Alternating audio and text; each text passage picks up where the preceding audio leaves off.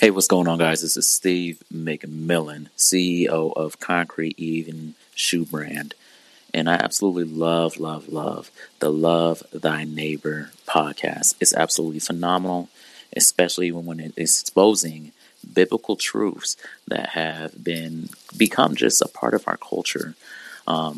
Things that are exposing the truth and light, and things that we've kind of just taken on that we just thought were just okay, and just the sound doctrine and just the being unashamed about the truth. That's what I love about it more than anything. And it's definitely challenging me. It's challenging me in my faith, in my mindset, and in my walk with God as well. It's absolutely phenomenal. I love it. And you absolutely definitely should be a supporter of this. It's so amazing.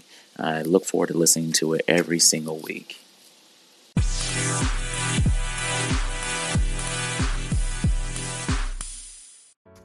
God bless you and welcome to the Love Thy Neighbor Podcast Network. I'm your host, Anthony Wilson. This week on Love Thy Neighbor, we're going to have a conversation with a man who was a pastor for 10 years and is now living as a missionary right in his own neighborhood. We're going to join Daniel Whitworth on his journey to missional living right here on Love Thy Neighbor. Tune in, listen up. I'll be right back.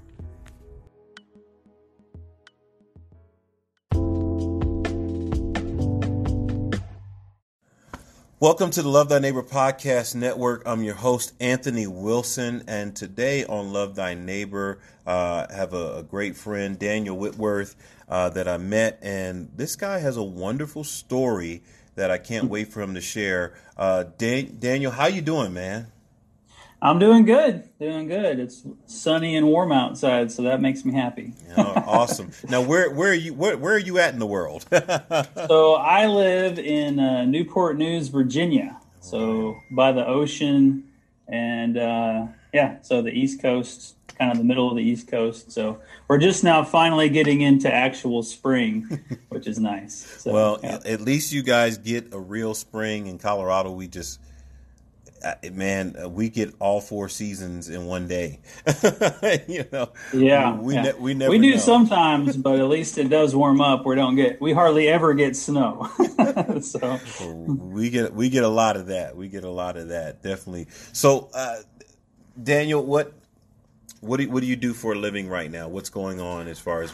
Well, right now, me and my wife we're self-employed. We run an online business that she is a registered nurse and she tutors nursing students. And so she has a website that she does that through. And so right now, I'm being more of a dad than anything else. But that's kind of what I'm doing professionally. Yeah. Nice. And we can't undervalue that, right? Yes, I do have 6 kids, so it's not just a small thing. Right. How long you guys been married? We have been married for 16 years, and awesome. We have 6 children. The oldest one will be 12 in a few weeks, and then it's every 2 years after that. Wow. With the youngest one be turning 1 in May. So, yeah. Nice. You have your hands full. That's why I said we don't want to undervalue, yes. That as I remember they used to put out a stat years ago, and I don't know what it is now, but the stay-at-home mom, if you quantified what her jobs are, she would make about $116,000 a year if you were to pay her. Oh yeah, at least. So stay-at-home dad, you up there, man. You making them 6 figures. Yep. But man, I just we met through your podcast, Audience of One. How did that podcast come to be? What's the vision behind that? Yeah, so it's called Living for an Audience of One. And the concept of Audience of One is something that I came up with years ago, taught about it and such. But the podcast itself started really because I'm a former pastor. I did 10 years as a pastor. And so I've been out of the pulpit for about a year and a half. And it's just, I'm a teacher. I love teaching. I love the whole prep process of teaching. And so I was missing it. Honestly, missing it. And so my wife had often encouraged me to do a podcast, but I was like, no one's going to listen, that kind of thing. And so what happened was a friend of mine wanted to listen to some of my sermons that were on YouTube, but he couldn't listen to them on YouTube at his work. He needed it in podcast form. So that was kind of the trigger that said, all right, I guess I'll do a podcast. And so I started it back in January. It hasn't been very long. And initially it was going to be just doing sermons that I used to do, but now it's kind of transformed into more of a journey blog about this missional living that God has put us into. So that's kind of how it began. Yeah. Yeah. It's similar to my story. When I first started podcasting a few years ago, that's what I was doing. I was just posting messages from Sunday service. And I went back to the drawing board and said, God, is that really what you want me to do?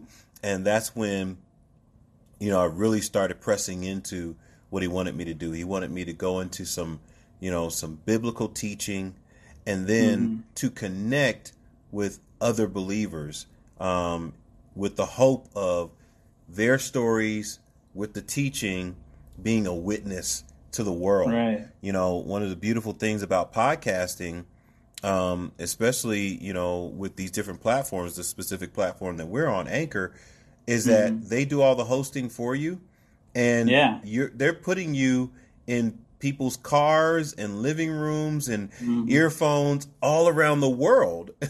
You're like, wow. So people are hearing me all over the world. And so what an awesome opportunity to share. It really is. And they do make it super easy, and it's free. So, can't get better than that. Right. So what an awesome opportunity. And so, same journey for me. I had to shift it to what people hear now on the podcast versus what I did in the very, very beginning. And so, what is your passion? What is the thing that you're passionate about right now? Well, what I'm passionate about now is what I mentioned. It's this missional living. It's been a transition for me. So I grew up in church. I left the church, joined the Navy. God found me in the submarine, and then I became a pastor.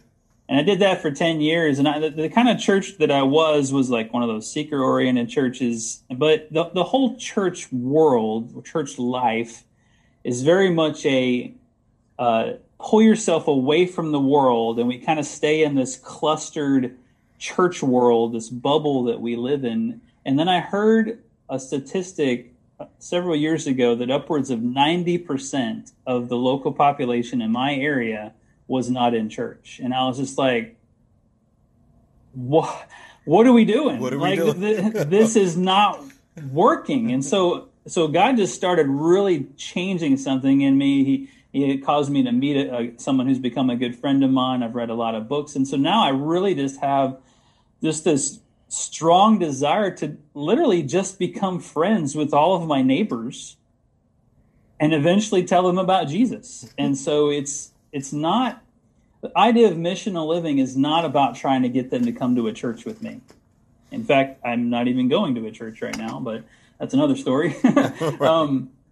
And so it really is about being this idea of a missionary in my neighborhood. If it's true that 90%, even if it's true that 50% right. of my neighbors do not know Jesus and they're not interested at all in coming to a church, then how are they going to hear about the gospel?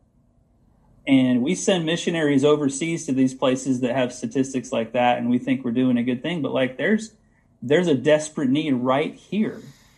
And the challenge is that you can't just go at them with some brochure, some canned speech. You have to actually get to a point where they're asking you. Yeah. Where they're asking you. And so that takes time, and it takes just being friends with people. And so really that is my passion right now. That is why I believe God moved us to Newport News. We, up until not even 6 months ago, we lived in Virginia Beach, which is not that far from here, but it's across a bridge tunnel.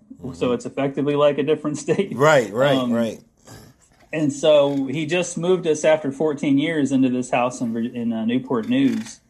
And I can already see some of the ways he's enabling us to connect with the neighbors.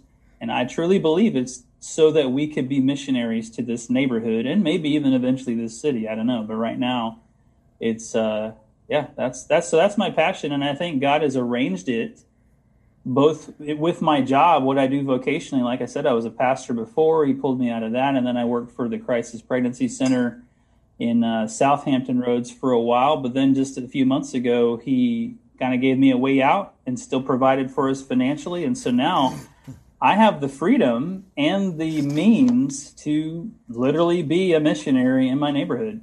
And so that's where my heart's at. So, yeah.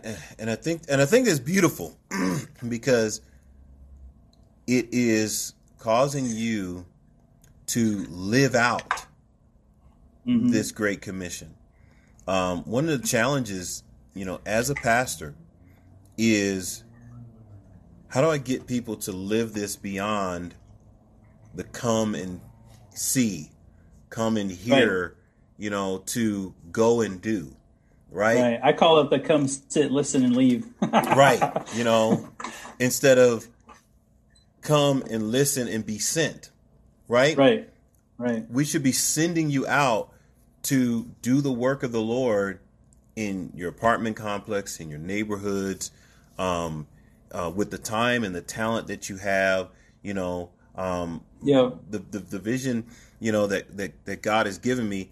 It actually wasn't. I tell people a lot of times, I don't actually have a vision. Yeah. I have the Bible, Yep. right? And with the Bible, I see what God was doing, and I say, how do you do that here? Right. And then God then says, here's how you go do that. And I believe that that's for every believer. Yes. Right? Every believer. That's not it's very clear. The Great Commission wasn't just for the paid professionals. Right. Like, right. Come on. this I call it our marching orders. Like, this is the orders he gave just before he went to heaven and said, all right, all of you do this, all of you. Yeah. And it's interesting because, and I'm pretty sure on this missional journey, one of the manuscripts that really lays it out is the book of Acts, right? Yeah. The book of Acts for me is always drawn me, right? And I think about in Acts chapter 8, after the persecution of Stephen, that the believers were scattered. Right? And so often, we don't see the scattering, Okay, you're equipped, you're built up, because the first church was a mega church. And a lot of people don't really. In one day, right? Come on, the first church was a legitimate mega church, right? And we can debate about conversions and things like that. Those were true conversions, right? Some people would say, oh yeah, we led 3,000. Maybe, I don't know. Yeah. I think these were legit. these were legit because you look at the lifestyle change, right? Yeah. And so those individuals reached more individuals, and then there came this time where they were scattered. And so once they were scattered, that's when the gospel really spread. It was spreading, right? But when they were scattered, that's when it really took on a global perspective. And I really believe that our churches aren't being effective is because we're not sending people back home to their house and saying, reach those people around you, build relationships with them. Maybe at some point they'll actually come to church with you, but whether they do or not, you still have to reach them, you know? And so for you on this journey, I was listening to one of your podcasts and you were just talking about the differences, and so the model that we have been using, versus the model that it looks like the Bible uses, those two things are not the same, are they? They're not the same. No. And the challenge is that the model we've been using is steeped in our culture. We've been doing it for centuries, actually. So, oftentimes it can sound like I'm bashing the institutional church because I see a lot of problems with it. I'm I'm a former engineer. I did computer engineering for a while. And so for me, it's very much when I see a system that doesn't produce the desired results, Right. that means there's something wrong with the system. And what the current church paradigm system is producing is consumers. Yeah. Consumers. And they go to church every Sunday. They listen to a message, but if you asked them a day later what the message was about, they couldn't tell you. Right. And again, it's not that they're bad people. It's not that the pastors are like doing anything wrong. It's just that the system is set up to feel more like entertainment than actual like learning to do. And that's mostly because no one is ever held accountable. Right. Like there's no accountability to actually do the things that are talked about on Sunday morning. And so for me, once I kind of figured that out, that's why I had to stop, because I'm just not I'm a systems kind of person, and if the system isn't working, we have to do something different. And so the real challenge, I think, is that consumers, you watch a TV show, you're not expected to like do something different with your life because of it. Right. Right. Just even if it's a good documentary, even if it's like a workout video, like none of those things really bring about change. And so unfortunately, the 30 or 40-minute sermon kind of has the same effect. It's been kind of just in our psychology, it's become that, sadly. And again, it's no one's fault. And no one's like a bad person because they've fallen into this. It's just that it's a rut we got to get out of. And so part of that is recognizing it for what it is. And so what really in these, so some of the things that I think that stop a lot of church people from being missional is that it feels like such a huge and daunting task. Right. They think of missionaries as people that devote their entire lives. They uproot their house and they move across the world to another country. They learn a new language and all this. And like, oh, that's too much for me. Like I work 9 to 5. I can't do that. And so that's kind of that, just separation. But the truth of the matter is that if you really boil down what the Great Commission is, it's simply, getting to know God intimately such that he changes you and doing what he says, and then helping other people do the same. Right. And so it really does boil down to just being following Jesus in your own life and doing it in front of other people. And of course, if you do that, you're going to have to do lots of love things, like all the one another's in Scripture, right? Right. And eventually, as you're praying that God will open their heart, they're going to start asking you questions. Yeah. And at that point in time, it doesn't mean you invite them to church. It means, hey, you tell them why you follow Jesus. Right. Right. Why do you follow Jesus? Why do you think it'd be a good idea for them to do the same, right? And so I think and so that's the other thing that's happened in churchdom is that we've delegated, or what's the word for it? We've abdicated our responsibility as individual Christ followers to say, no, that's what we pay the pastor to do. That's what we pay the staff to do, is that my job is just to try to maybe get them to come to a church service, and then those guys will take care of it. Right. And maybe once upon a time, that might have actually been an effective process, but now it's not. Yeah, and I think it's becoming less and less of an effective process because, you have, believers in apathy and spiritual atrophy. They're not exercising. Hebrews says that, man, it seems like we got to teach you again the basic principles. You should be teachers. That's scary for some people.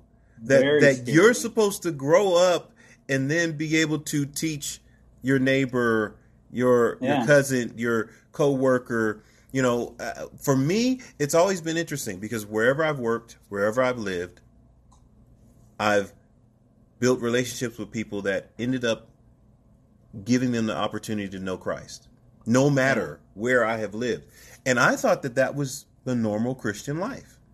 It should be. I thought that, isn't everybody doing this? Like, no. How come everywhere you go, people are coming to know Jesus. People are eventually And I love how you said that early on. Eventually, Eventually. getting saved, getting to know Jesus, following Christ. And a lot of them, and I remember at the time, I wasn't pastoring. I didn't have a church, but I felt like this is the way we're supposed to be living. Right? Yeah. And so why don't people think that they're supposed to live their life on that mission? Why do they think, I go to church, I check that box, I went to a Bible study, I checked that box, and now the rest of my life belongs to me? Right. Well, a lot of that is just we kind of compartmentalize, right? Yes. And we think we're doing our duty. We got the Jesus sticker on our car. Maybe we have a couple Bible verses on our wall. We say grace before dinner, that kind of stuff. And again, it's not that it's not well-meaning. Right. But unfortunately, the system, the institutional church system, by default feeds into this mindset. And that's because of the constant pressure to, one, go to church, and two, invite people to church, right? Because it really, unfortunately, and I so feel bad for pastors in this situation that want to be missional, because ultimately you get a building, now you got a mortgage payment, you got staff payments, and it does sadly boil down to money. And no matter how well-meaning a pastor may be, they know that X number of people in the seats equals our bills paid. Like, it's in the back of the mind. They bury it deep. And again, it's not on purpose. Right. I'm not saying that, and not bad people, but being a pastor, I know this was a struggle. Because, you want to preach the word, you want to be convicting, you want to hold people accountable, but you know what? People might leave, and that's, it's just, so there's that line we got to walk. And so the institutional church itself feeds into this kind of separation where it's what the Catholic Church did, right? It's like, no, you have to be part of this church to even be a Christian. Right.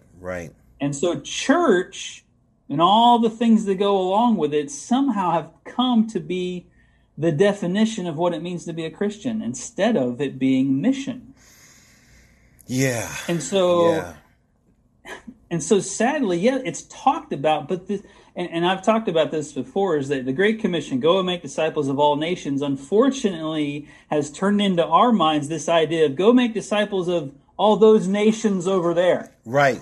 Czechoslovakia and Afghanistan and, wherever else. Like, he wasn't actually talking about nations as in countries. He was literally saying all different ethnicities. Right. Like people groups. Types of people. Yeah.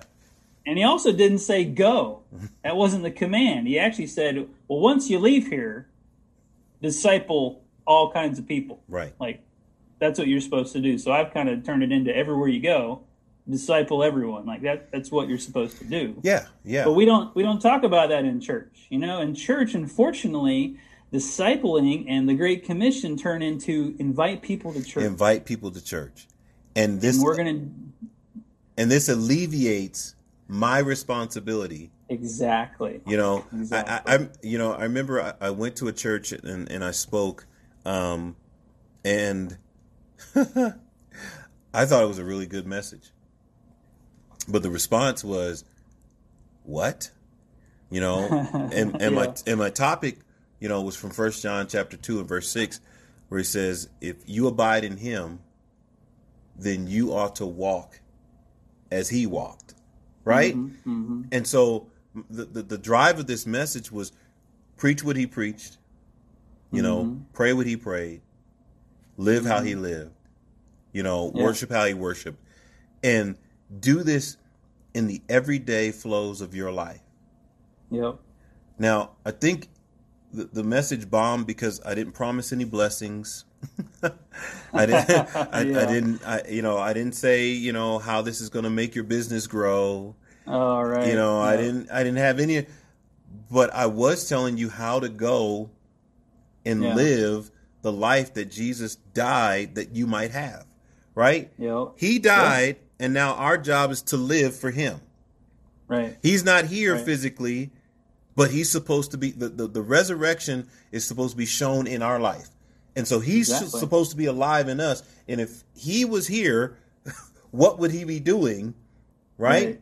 And so part of what he would be doing is that he would be reaching out to the people around him wherever he was.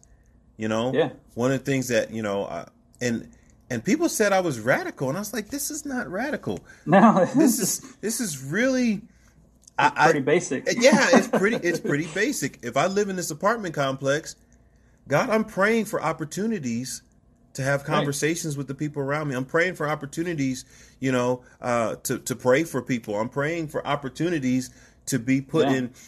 And I can tell you story after story of people who are living for Christ right now that I met just in the ebb and flow of life, and before they ever went to church, they were being discipled. Yeah. Before they ever became a part of the gathering, which is the ecclesia, the called out ones, the gathering, they were already, because making disciples so often is thought of as going to a street corner, right? Right. And holding up a sign, but it's really about doing life on life. Right.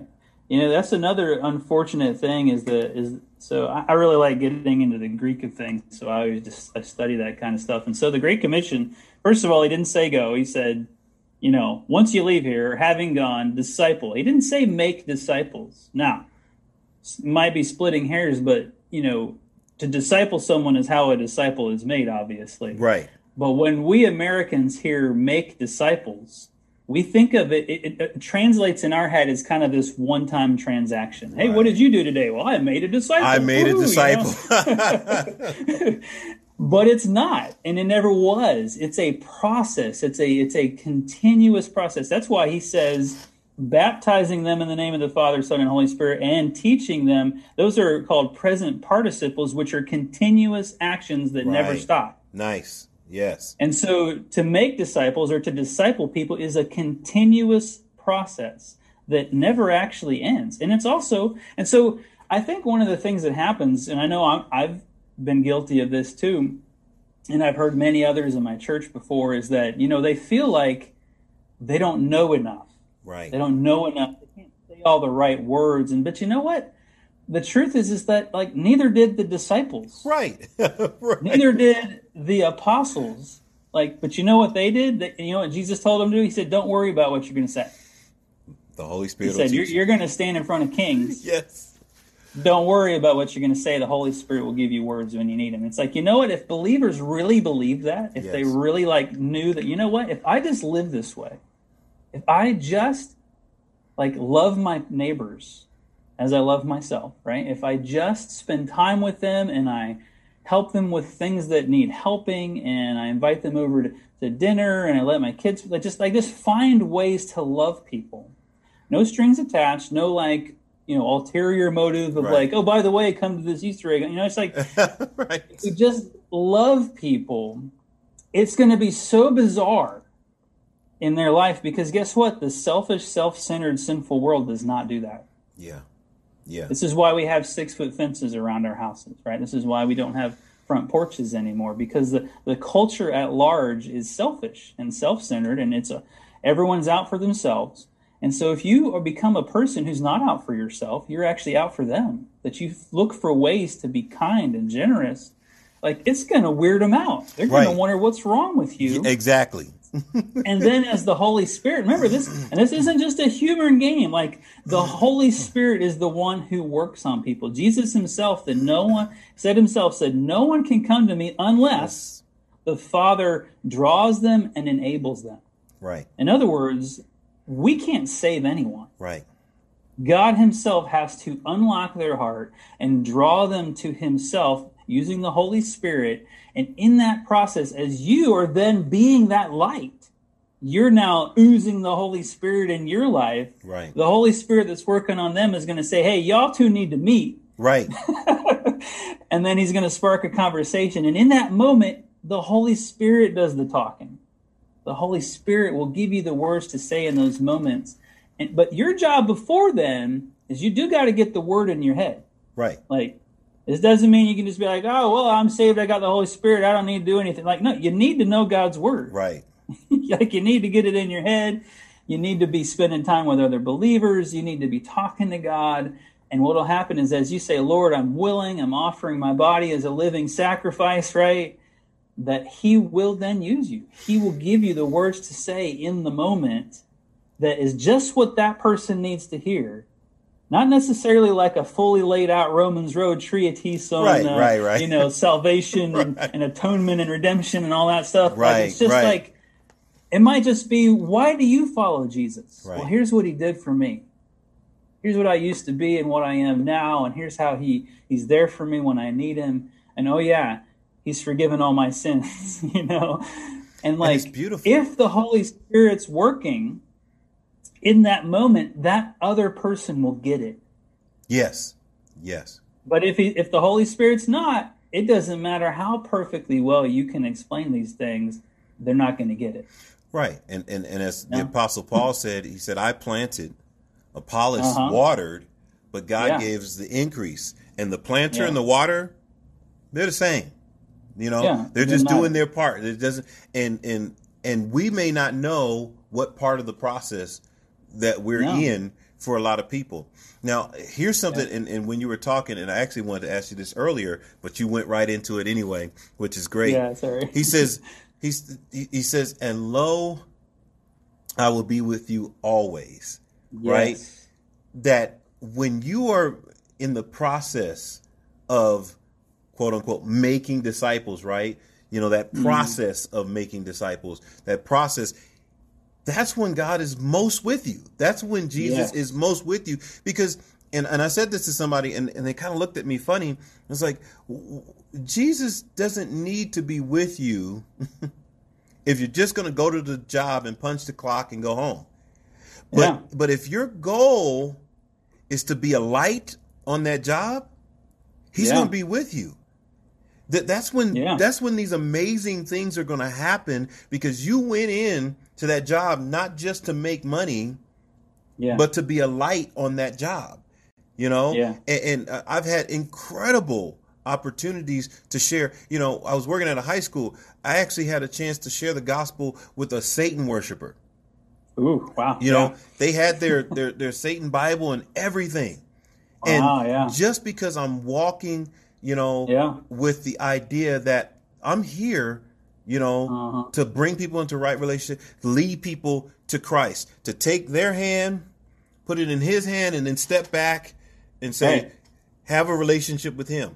I was able to have a conversation with a young lady who was sitting there with her Satan Bible. I don't even know how the conversation started, but we get into, her talking about, well, here's what it says. And, and I don't understand with you Christians, according to the Satan Bible, you lose.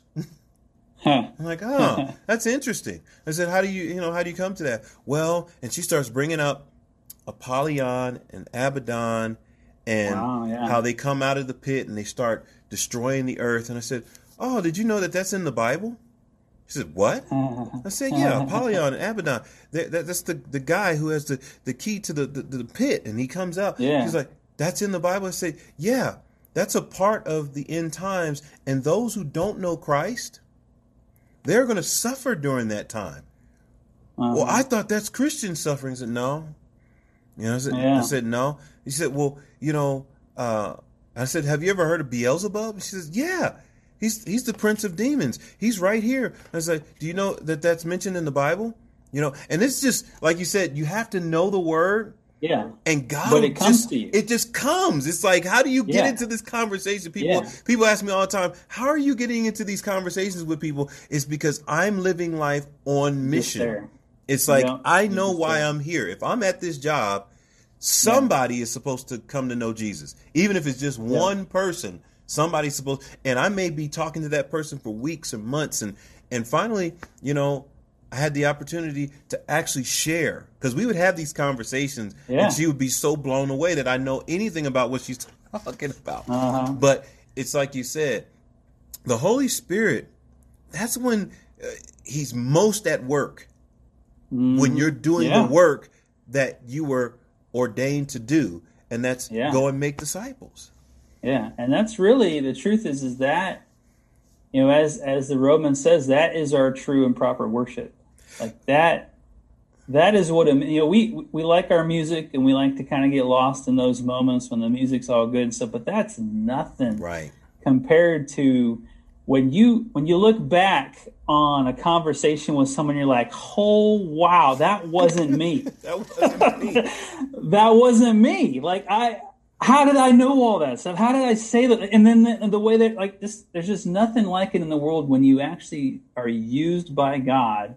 And the thing is like, this is not some upper level, higher order Right. Christianity. Like this is what the Holy Spirit does in any human being that is willing to let him work. I mean, just look, you look at Peter and you look at Paul and these guys, and like Peter, if you follow the disciples, I mean, it really wasn't until Pentecost that any of them really got it. Right. Like even the first chapter of Acts, they're saying, "All right, Jesus, is this like when you're gonna like bring the kingdom, like, right? Hulk smash and take over the kingdom?" Right. He's like, "No, guys, no, stop asking about that. But guess what? You're gonna receive power when the Holy Spirit comes on you, and then you'll be my witnesses in all these places." And they're just like, "Okay, Jesus, whatever you say." Sure, right. And so they didn't do anything, and then the Holy Spirit comes. And what does Peter do? He gives this marvelous sermon. The dude couldn't put two words together before that. Right. You know what I'm saying? He's a fisherman. Come on. He is a fisherman. And like we saint him and all this stuff. We're like, no, if you just look at these guys, if you read through the Gospels, they didn't get it. Yeah. They were fumbling out there. Who's going to be the greatest? And they're like, he tell them, hey, I'm going to go die and rise again. They're like, what? You know, they didn't understand at all. Right. They couldn't do it. So it wasn't their power. And then suddenly the Holy Spirit comes and these guys become like amazing people that just do amazing things. Why? It's because it's the Holy Spirit. And you know what's, we lose that. We think the Holy Spirit, depending on your denomination, either he doesn't exist. Right. Right. Or he's this guy that wants to make you feel good all the time. Right. Make you speak in tongues or whatever else ecstasy it is. And, you know. But no, the Holy Spirit is God himself who is the one at work in this world to reconcile the lost to him. And he doesn't do it in this like wind-blowing way. He does it through the individuals like you and me that just say, Lord, I'll be your mouthpiece. But he doesn't give us the words ahead of time. He doesn't like give us the game plan. He doesn't lay out a calendar and say, all right, on this day, I need you to prepare this speech. Right. It's always in the moment. And he just does it. Like, I can tell you just even talking to you right now, like I didn't plan anything for this. Right. You know? Right. Now in my podcast I do, because otherwise I sound like a bumbling idiot, but I do kind of like write something out. But when I'm just having conversations with people, I'm always blown away personally. Even though I've been doing this for a little while, I'm always blown away personally at the things that come out of my mouth. Right. And I walk away from it like, wow, God, like that had to be you, because it had to be. It wasn't me. And you know what? And the thing is that so many church people never experience that because they think the experience with God is isolated to that thing they do at the building on Sundays. And it's so sad that is the full extent of their experience. And when someone challenges them to live beyond that, it's like, what? Yeah. Like, hold on. You know, I'll just bring them to church and you preach to them and you have them pray the sinner's prayer and they got saved. And right. And that's not really the process. No. This is a process. It's not close the deal. It's not like, fill out some paperwork and you're going to heaven, right? Right. You know, it's one of these things that, the greatest growth that I've ever seen in any person was over time. There are things that you have read, and you probably have experienced this too. You read 5 years ago that you read today, and it's like, I finally got it. It's like, I read that before, and it never made this kind of sense. That's kind of how our journey is in our walk with Christ. We're forever growing to a place where, so if you thought that you had everything when you prayed the sinner's prayer, if that's a such thing. But yeah, if you prayed the sinner's prayer, then you're sadly mistaken, because there are some things that you're not even going to get until you're discipling someone else. Yep. There's things that aren't even going to make sense. I tell people that you're actually cheating or robbing yourself when you're not discipling some. I asked a group of people, in our church, and I said, all right, so who are you discipling? I'm like, ooh. Right. Well, I said, don't answer. Yeah. Don't answer. Think about it and get back on track. Because like you said, who's holding us accountable to living for this? Nobody. And so, a lot of times, and I have nothing against larger churches, because I believe if it would take a lot of work, but I believe the larger churches, they could be producing mass armies of disciplers, right? Really if that was the real focus, right? In the smaller churches, sometimes it's more about controlling people than sending people, and that's a weird thing too. Everybody come and listen to me, not hey, let me equip you to be able to reach that person. I love having conversations with members of the church. It's like, and I'm having this discussion with my uncle, and how do I, reach them? I feel like those are the kind of conversations that I want to be having. Yeah. It's helping you reach those people in your environment, in your sphere, as Paul called it. I'm not boasting beyond my sphere. I'm right there where God wants me. Yeah, I think one of the challenges that is in the church culture is that we're impatient. We want quick results. And again, it's nothing wrong with us. It's just our human nature, right? Especially our American nature. Right. And we want quick results. We want statistics, like how many people did you baptize this year, and how many salvation cards did you get turned in, and whatnot. It's like, you know what? That's the problem, is we want this to be microwave. We want just some sort of quick way that I can talk with someone and 15 minutes later they're a Christian. Right. Like, or even like, maybe it'll take 3 months. Like we'll do a small group, and we'll do it over 3 months, once a week. We'll meet together and we'll do some Bible talk. And by the end of that 3 months, they'll be a Christian. Right. Right. But that's not how it works. No. Like, it actually doesn't work that way. It's very slow. And the problem is we got to really think about our own selves. Like, how long does it take me to change? Right. Just a little thing. How long does it take me to change? Just a little thing, what? Yeah. Yeah. And so we look at other people and think, oh, well, we can just get a quick win out of this one. No. And that's the beautiful thing about God, is that he's patient with us. Yes. Like, he is a gentleman. Like, he doesn't expect. There's a few people in the history of the world that he kind of like did something quick with, like Paul, right? But for most people, he kind of like boils the frog effectively. He like takes time with us. Well, even with changes Paul, us over time. Even with Paul, there were events that were chipping away, right? I mean, when you think about it, there were events that were chipping away at the outer veneer. Before that Damascus Road experience, that Paul realized as soon as Jesus showed up, Lord? It's like, how did he know? I always ask that question, like, how did he know that was the Lord? Right. And it's because I feel like he was in the process too. Must have been some things going on. Yeah, there were some things going on. So even that is not just boom, it just happened. Yeah. All of us go through our process. All of us, the Lord is working on us. And that's why we have to be a part of the process of the Lord working on somebody else. How are we a part of that process? How is God using us or moving through us in making disciples? Paul told Timothy, that there's going to come a time where people aren't going to, want to listen to sound doctrine. They're going to heap for themselves teachers, they'll have itching ears. But the final thing he says to him in that passage is that go do the work of an evangelist and fulfill your ministry. Right? Yep. He's telling Timothy, the pastor, to get on your gospel shoes and go do the work of an evangelist. Go and preach the gospel, because everybody needs to know it. Everybody needs to experience it.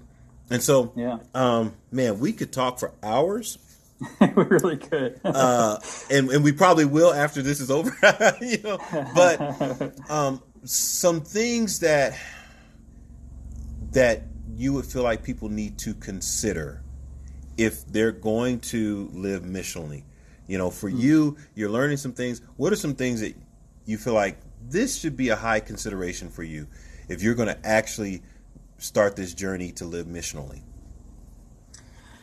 Well, you have to, number one, or you got to be connected with the vine. I mean, you can't do this outside of abiding in the vine. You got to be in the Word. You got to be in conversation with God. Open your heart to Him to lead, because after that, honestly, like, I could come up with lots of plans, but if He's not the one doing it, then it's for moot. And then just be active, like go outside, like in your front yard, not your backyard. Like see someone at the mail, like just find ways to meet people. Like, and I know that some people are natural at that. I'm actually more of an introvert, so it's a little bit of a challenge. Me too. For me to like do that kind of thing. And so just do it. Start taking steps. Don't feel like you have to wait until you have it all figured out and you got this really strong game plan. Like, just know that, what did Jesus say? He says, I have all authority in heaven and on earth, and I'm going to be with you. Yes. Like, all authority in heaven and on earth, I'm going to be with you. So guess what? You're not doing this alone or in your own power. And so you don't have to worry about it. It's no pressure. It's totally relational. It's God-driven from beginning to end. And so just do it. Just do it. And, another thing is just focus on loving people. Where they're at, you're going to meet people that are very different from you. Your job is not to fix them. Your job is to love them. And don't be in a hurry. Yeah. I think that's really the main thing that personally, I'm an impatient person. And so God's working on my it might take years. And so when someone asks you, hey, who are you discipling? You can say, well, I have this neighbor here and that neighbor there, and we've been friends for about 2 years, and you're discipling them. Like that, yes, discipling isn't, well, we meet for coffee every week and we do Bible study. That's not, that can be a phase of discipleship. It's a part of it, right? It's a part of it. That's like, you might get to that eventually. But really, anyone that you're interacting with on a regular basis, where you're intentionally praying that God will save them, yes, and then relating to them in love, like you're discipling them, you're rubbing off on them, and you're praying and hoping eventually they'll ask the question. Maybe you've had conversations about Jesus, and so I think part of it is you really got to rethink your concept of discipleship, of what it means to be discipling someone. And that happens to be exactly what I just talked about in my last podcast and the one I'm publishing today as well, is that it really is, the problem is that in our churches we think of this as such a daunting task. Yeah. We think of it as this program or this overseas thing or this big things that the professionals do because they went to college and got a degree for it. But no, it's really just each of us who have the Holy Spirit in us, living it out, and because we love, we know God intimately, we do what He says, and then we help other people do the same, just like we do. It really is simple. And so don't think of it as this huge thing. Don't think of it as something that you have to go and do. Just realize you are doing it, like in your relationships. And here's the real kicker, and this is where some people should get convicted. I know I was at some time. It's like you are discipling people whether you intend to or not. Or not. Yes. Yes. Now, the difference is in which direction are you discipling them? Yes. Because how we live is going to either be a great witness to the truth of the gospel, or it's going to be a great anti-witness that pushes people away because they see that you claim to be this Christian, you go to church on Sunday, but you treat them like crap. Or you ignore them, or you cheat at work, or whatever else it is. No, you have to live it out because people are watching you. Yeah.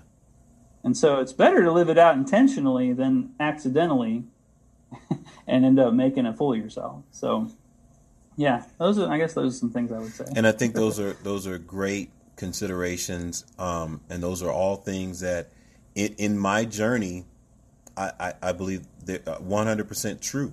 They're 100% true about the life, of what I thought was a regular Christian until I started, polling people around me, like, so you don't have these situations, you don't have these moments, you don't have these, you're not, working with this person, and, Right. you're not developing this relationship. You're not, to the point where, like you said, eventually somebody said, well, where do you go to church? That was like something that happened later on. Yeah. Like, well, I go over here. Or at that time, I didn't have a church. I said, man, I'm doing a Bible study at my house. Well, can I come? Mm-hmm. To me, that was amazing. It was like, wow, God, you worked on this person's heart till they wanted to come and be a part of what. And I think that is the winsome. That is what's attractive, not the attractional church that we're talking about with light stage and, hey, you got to come to my church. We got a rocking band. Exactly. It's like, well, but were they connected with Jesus or your church? And something that we didn't get a chance to talk to, and I'm gonna, wrap it up here, is that you talked about, 2 or 3 things that, we ought to be careful of. I think one thing is making our pastor into this rock star. Right. Mm-hmm. Right? Yep. That's too much pressure on him. Way too much. Because now he's got to be the incarnation of Christ. He's got to float in on clouds, and have this wonderful word for when, no, his job is to equip you to do ministry. His job is to edify the body as a whole, to bring unity. So you're supposed to go reach that person in your apartment complex. Exactly. He reached you. Now you go reach someone else, and then teach that person that, hey, you're going to go off and you might work at a separate job, or you might have separate family members. You reach them. Yeah. Right. And if we're doing that, the gospel is being spread. It's happening the way it's supposed to happen, and we're making an impact. And that statistic that you talked about earlier drops significantly. Right. Because it's actually happening in the ebbs and flows of life. Amen. So, Daniel, man, this has been powerful. I pray that people would stop and really digest what we're talking about here. Yeah.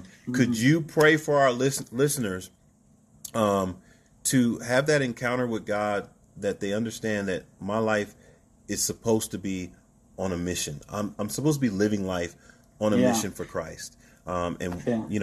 Just ask God to reveal that, Yeah, absolutely. Amen. Lord God, you are awesome. You are holy. You are mighty. You are powerful, and we worship you. There is none like you. And so, Lord, you've given us this mission. You've filled us with your Holy Spirit. It's you literally living inside each one of us, Lord. And the scripture says, don't grieve the Holy Spirit. And Lord, I think we grieve you when we close ourselves off to the people around us. Lord, you want us to walk about like you. You want us to touch the people around us and not be in a hurry to convert them, but to just love them, Lord. And so I pray that anyone who's listening to this, that, Lord, you will just convict them, but not make them feel bad, Lord. Just give them empower them.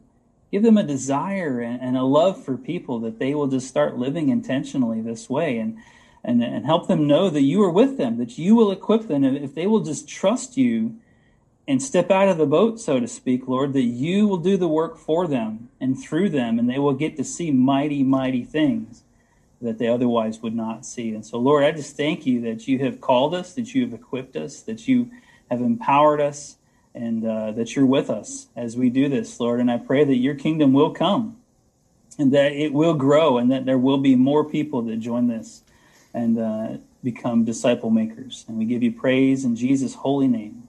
Amen. Amen. Amen. Thank you, Daniel. Man, I'm glad you took the time to be on with me, man. Yeah. And definitely go and check out Daniel's podcast. Give me the name again for the listeners. It's called Living for an Audience of One. Living for an Audience of One. And it's right here on Anchor Radio, so you can look him up, Daniel Whitworth, and Living for an Audience of One. Thanks, man, for coming on.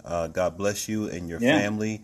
To my listeners, remember to love the Lord your God with all your heart, soul, mind, and strength, and then love your neighbor as yourself. Thanks for listening today. I pray that this blessed you. We'll talk to you soon.